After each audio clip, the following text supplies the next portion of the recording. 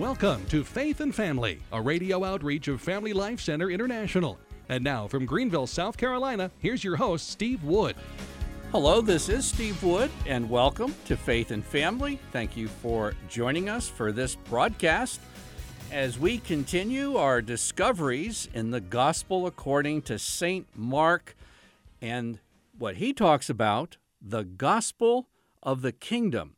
And just a quick review, what we're trying to do in these few broadcasts is encourage families to have the Sunday readings of the Gospel in the home throughout this church year. And specifically today, we want to actually narrow it down a little bit and just think, what do we mean when we say gospel? Particularly Gospel of Mark, Gospel of Matthew, Gospel of Luke. What do we mean by this word? And then the other thing we want to realize is, what do we mean by the word evangelize or evangelization? Because if you're looking in the Greek, the noun gospel is the exact same root as the verb to evangelize. They're the same word, euangelion, and the U becomes V when you get it back into English. So to evangelize is to gospelize, is spread the gospel. But what we want to focus on very carefully today is, what do we mean by the gospel? And I'm going to give you two key verses from the Gospel of Mark that will begin to open this up. And really, if we really don't understand the beginning of the Gospel of St. Mark, nor if we misunderstand the beginning of the preaching of Jesus, we're going to have a tough time understanding exactly what's going on here. So let's start with the first of those two key verses, Mark 1:1. He's not disguising anything. He's not hiding anything. It's not difficult to find it. Right up in the beginning, St. Mark begins his gospel with this: the beginning of the gospel of Jesus Christ, the Son of God. Okay, that's very important. The second key verse, actually there are a couple of verses, starting with Mark chapter 1 and verse 14. Now after John was arrested, Jesus came into Galilee preaching the gospel of God. Remember, Mark just said in Mark 1:1, the beginning of the gospel. So here comes Jesus, and he's preaching the gospel of God. How's he doing that, or what is he saying? The next verse, chapter 1 and verse 15, the time is fulfilled. The kingdom of God is at hand. Repent and believe the gospel. So something with the gospel is connected with a fulfillment, at times of fulfillment. Exactly what? Well, there are two key promises in the Old Testament. We discussed this last week. A promise that was made to Abraham about 2000 BC. Abraham, the father of all the faithful, was promised that his descendants would be as numerous as the sand on the seashore or the stars in the sky. And then the second promise was made to King David about 1000 BC. King David was king over Israel. And a promise between, as you forge these two promises together, between Abraham and David, that the coming descendant of Abraham and David would be the Messiah, who would be the king of Israel, who would simultaneously be king of the world. And so when Jesus came on the scene, it says the time is fulfilled. It's the fulfillment of those two key promises. And there's other promises in the Old Testament. Those were two key ones. And so if it's fulfilling what? Because the kingdom is at hand, it's the time of fulfillment. Believe the gospel. So the gospel has something to do with Jesus the Christ, the Messiah. And we kind of spiritualize that into mean something like, I don't know what. He's a great king and heaven has nothing to do with life on earth. That's the very opposite of what that means. Okay, when Jesus says the kingdom is at hand, it means that God's rule and reign, which is forever fully acknowledged in heaven, is coming to earth. That's the point. Okay? So if I were to ask you, just write me a sentence or two, or if you were to ask your children this year as you go through the Gospel of Mark, what does the word gospel mean? Now, as many of you know, I was an evangelical Protestant for about 20 years. And if you would ask me that, I said, well, the gospel, that's what St. Paul preached. That was the plan of salvation. You know, God created us. We rebelled. We're sinful. We stand under God's judgment. And we raise our hand in a crusade and get saved. That's the gospel. And everything about that, there's great elements and everything. The conversion experience is good, needed, necessary. But that's not exactly what we mean by the gospel. Ask a Catholic, what do we mean by the gospel? Well, that's the book that they read out of on Sunday. Well, that's the book that contains the gospel, but what does the word gospel itself mean? Some Catholics running around saying, well, that means the latest plan for implementing socialism in our country or something like that. It's whatever we kind of attach to it. We've attached our own meanings. And I suggest to you that both Protestants and Catholics need to derive a meaning of the word gospel, which is key to Jesus' first words, believe the gospel, key to the very first sentence in the Gospel of Mark, the beginning of the gospel. We can't just attach our notions to the word gospel and then kind of go from there. What we want to do is derive our meaning from the scriptures themselves, not our own hunches. Now, if you want a key verse, a really key verse to understand what gospel means, you go to Isaiah chapter 52 and verse 7. And I realize I gave this to you last week, but this is so incredibly important because I dare say that if you ask over 90% of Protestants and Catholics what the word gospel means, they would say something other than what is found in Isaiah 52:7, and that's where all this comes from. Okay? And remember, this also applies to the new evangelization, because to evangelize is to gospelize. It's to preach the gospel. And so the new evangelization isn't just going around talking about Jesus in a way that kind of suits our fancy. It's proclaiming the message that God is basically given to us through the apostles, and we're to convey today in its fullness. Otherwise, we're not going to have the full impact. Anyhow, I'm getting ahead of myself. Isaiah 52:7 says this, "How beautiful upon the mountains are the feet of him who brings good tidings."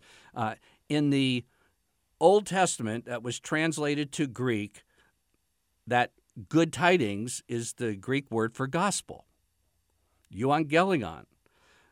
How beautiful are the feet who brings the gospel, who publishes peace, who brings good tidings of good. This is repeating again, gospel, gospel, gospel in the original Greek Old Testament, who publishes salvation, who says to Zion, 3 words, get these 3 words, your God reigns. That's the essence of the gospel. Your God reigns. Now, these aren't angels going around heaven declaring this. Certainly in heaven at this moment, Jesus Christ is seated on a throne. In fact, his very robe says, King of Kings and Lord of Lords. But to announce the gospel, the people's feet are on earth, and they're taking the word around that God reigns. Now, this is what it's talking about, that the Jewish descendant of Abraham and David would be king of Israel and I underline and king of all the world. That's what the gospel is. Now, that derives directly from the Scriptures. And just in case you're wondering, I didn't think this up while on a walk last night. Some of the leading Scripture scholars in the world, like Dr. N.T. Wright, exactly where he'll put you to find out what gospel means. And he says a lot of our thinking today about what exactly the gospel isn't derived from the Scriptures. And he takes us right back to Isaiah 52:7, just like I just did with you. In addition to the scriptural background of this, the Jewish background of this, remember that St. Mark was basically summarizing in written form for us the gospel that St. Peter was proclaiming in Rome. And Rome, the city of Rome, was the seat of the empire, the seat of Caesar, who proclaimed to be King of Kings, who said he was a son of the gods, who announced himself, and the word gospel in the Roman Empire could be the announcement of a new Caesar ascending to the throne, or the word gospel could be the announcement of a great general winning a military battle. It was a royal, kingly, empire type of announcement. And so here's St. Peter with Mark tagging along, going around Rome, announcing a gospel, another gospel, not about Caesar, but about Jesus Christ, the Son of God. I can't tell you how revolutionary this is. And this isn't revolutionary in the sense that St. Paul and St. Mark and St. Peter were going around trying to overthrow the Roman Empire. They recognized civil government. They weren't radical libertarians, but they did say that there was somebody above everybody, and that was King Jesus. Okay? King Jesus. Now, in case you're just thinking, well, this is just a coincidence that St. Peter was in Rome, guess who else was in Rome and wrote to Rome? St. Paul. And if you look, that's in St. Paul's epistle to the Romans, he begins with Paul, a servant of Jesus Christ, called to be an apostle, set apart for the gospel of God. How about that? Knowing in the depths, in the very fiber of your being, that you were made to proclaim the gospel of God. And it says the gospel which he promised beforehand through his prophets in the Holy Scriptures. Basically, the Old Testament is a promise of this coming king. The New Testament is the gospel, the announcement that the king was here in person. Verse 3 of Romans 1, the gospel concerning his son, descended from David, and designated, verse 4, Son of God in power, according to the Spirit of holiness, by his resurrection from the dead. If you want to know that Jesus is categorically different, better, and more exalted than Caesar, he rose from the dead. That's good confirmation that he is the true Son of God from heaven, the true King over all kings on earth. And then after his resurrection from the dead, he was designated Jesus Christ as our Lord, through whom we have received grace and apostleship to bring about the obedience of faith for the sake of his name among all nations. Canada, Australia, Japan, France, United States, England, Germany, Russia, China, you name it. This is the one, Son of God. And the gospel announces that he is the great king destined to be king of the world. St. Paul then goes on a little later in chapter 1, starting in verse 15. I am eager to preach the gospel to you also who are in Rome. Why is he eager? Because Paul knows that Jesus is not only King of Israel, but God's promise, particularly with Abraham, that it would embrace all peoples on the world, is eager to take the announcement that this Jewish Messiah is King of the world. And he says in verse 16, for I am not ashamed of the gospel. It is the power of God for salvation for everyone who has faith. Now, I'm giving a lot of Romans, but hang on with me here, because this This is critical. Romans chapter 10. So often quoted, at least in my evangelical days, out of context. I want to put it right into context.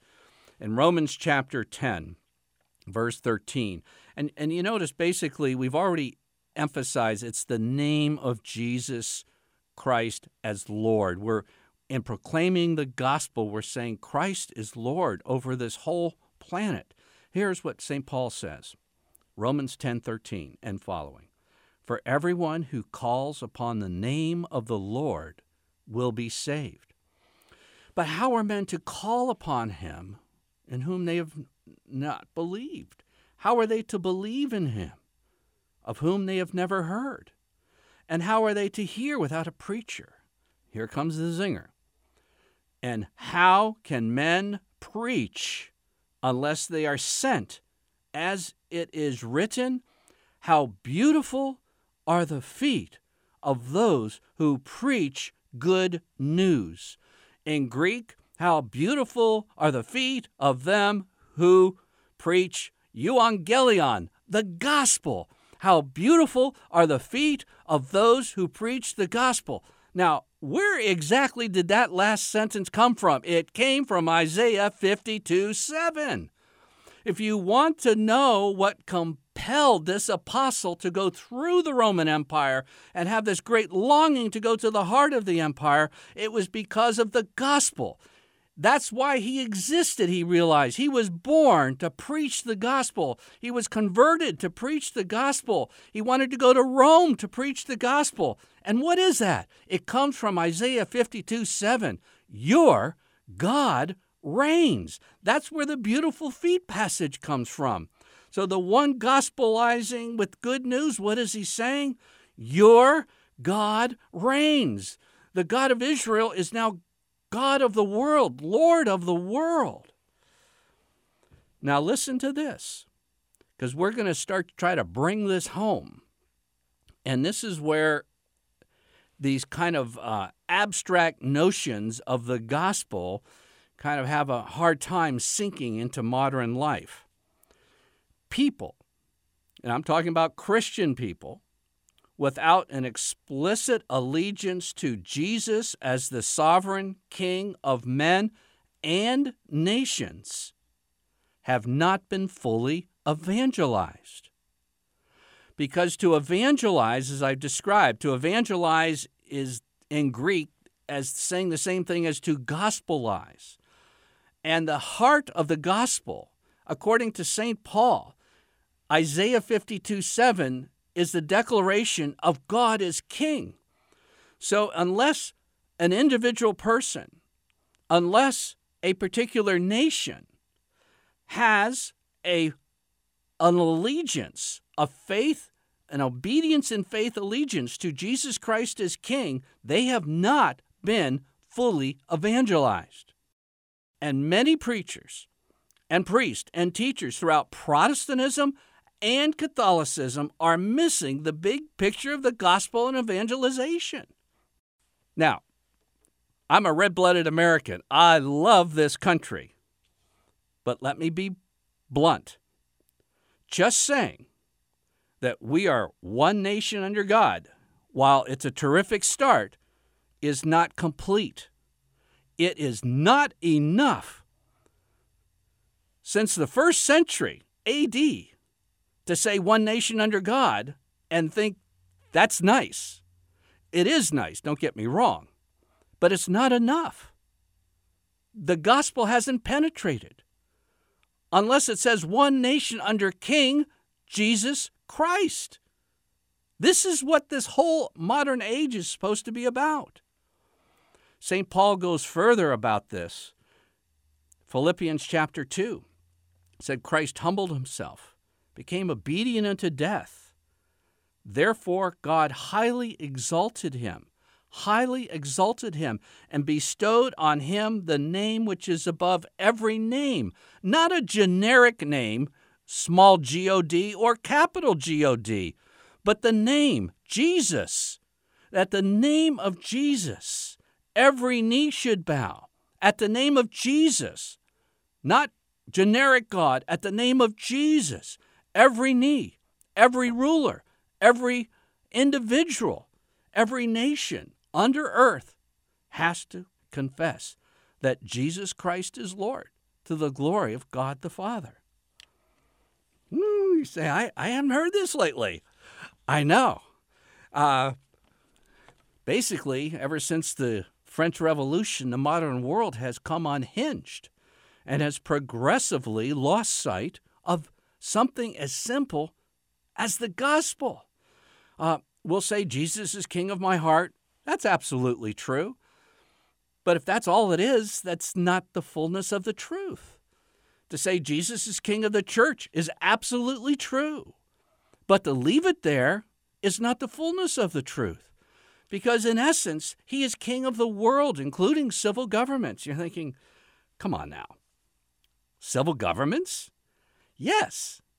Have you ever heard of the encyclical Quas Primus?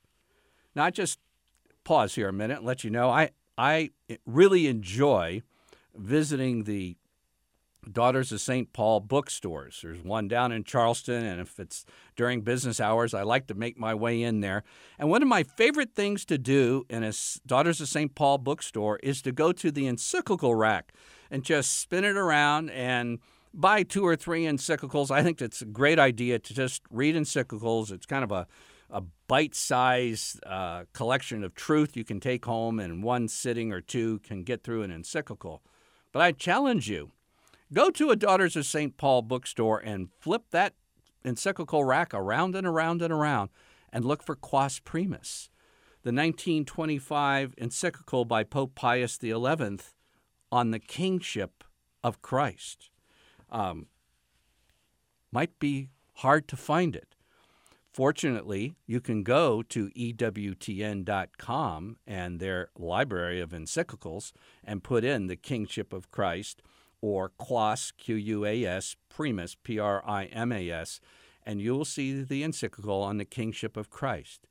And what I was saying so far in this broadcast, while it may sound strange to your ears, is not strange to this encyclical, which has more or less been forgotten just since 1925. Now, bringing it home to our beloved country, our Constitution is a beloved document, but it does need one amendment. You probably didn't hear this in school, even if you went through law school and studied constitutional law, but in 1874, 1896, 1910, 1954, and in 1962, after the Supreme Court declared that prayer in school was unconstitutional. How about that? It's unconstitutional. Any case, as a result of the Civil War, even in fact, while the Civil War was going on, many leaders in this country, both famous preachers, professors, U.S. senators, jurists, felt something was wrong. And they went back and took a careful look at the Constitution, and they felt that a critical amendment to it needed to be made, a very critical amendment. And that amendment needed to add to the preamble of the Constitution of the United States the following. And again, this has been introduced multiple times. The last time was in 1962. It's been forgotten since then. But here's what the preamble that was proposed, how it went. Quote, "We, the people of the United States, humbly acknowledging Almighty God as the source of all authority and power in civil government, the Lord Jesus Christ as the ruler among nations, has revealed his will as the supreme law of the land in order to constitute a Christian government and in order to form a more perfect union," and then the Constitution proceeds. This suggested amendment to acknowledge explicitly Jesus Christ as Lord, this is what the gospel is proclaiming, was presented to Abraham Lincoln while he was president. He responded, quote, "The general aspect of your movement I cordially approve." But he did say he wanted time to look it over, and you shouldn't be basically quick to pass a constitutional amendment, and I agree with that. But unfortunately, he was assassinated just 11 months later. This never went very far. The president of Wheaton College in the 1874 assembly that presented this predicted that if the Christian Amendment failed, he said, no state law could withstand a suit to the Supreme Court. The conflict of law is inevitable and irrepressible. Our laws will be heathenized or our Constitution Christianized. Think of it. No state law will withstand a suit to the Supreme Court. You know, the state of South Carolina, where I'm speaking to today, passed legislation defending traditional marriage. And yet a federal judge, and now it's on its way to the U.S. Supreme Court, our law, our godly law, defending traditional marriage is about to be heathenized. It already has been heathenized by a federal court. This was predicted back in 1874. Another of the speakers at this convention proposing the amendment said, one by one, your Christian laws and all the Christian features of state constitutions must come to the test of the Constitution of the United States, and they must fall before it. I dare say what we need to do is, in the new evangelization, preach the gospel that Jesus Christ is King of men and of nations. St. Paul said, I am not ashamed of the gospel. Unfortunately, a lot of people who are doing public speaking of the gospel are ashamed of this aspect of the gospel. It's time to get past it. St. Paul also said the gospel is the power of God.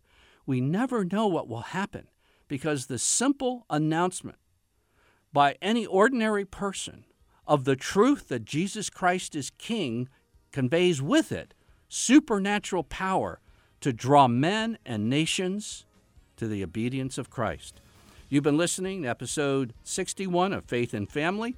Visit us on the web at familylifecenter.net or dads.org.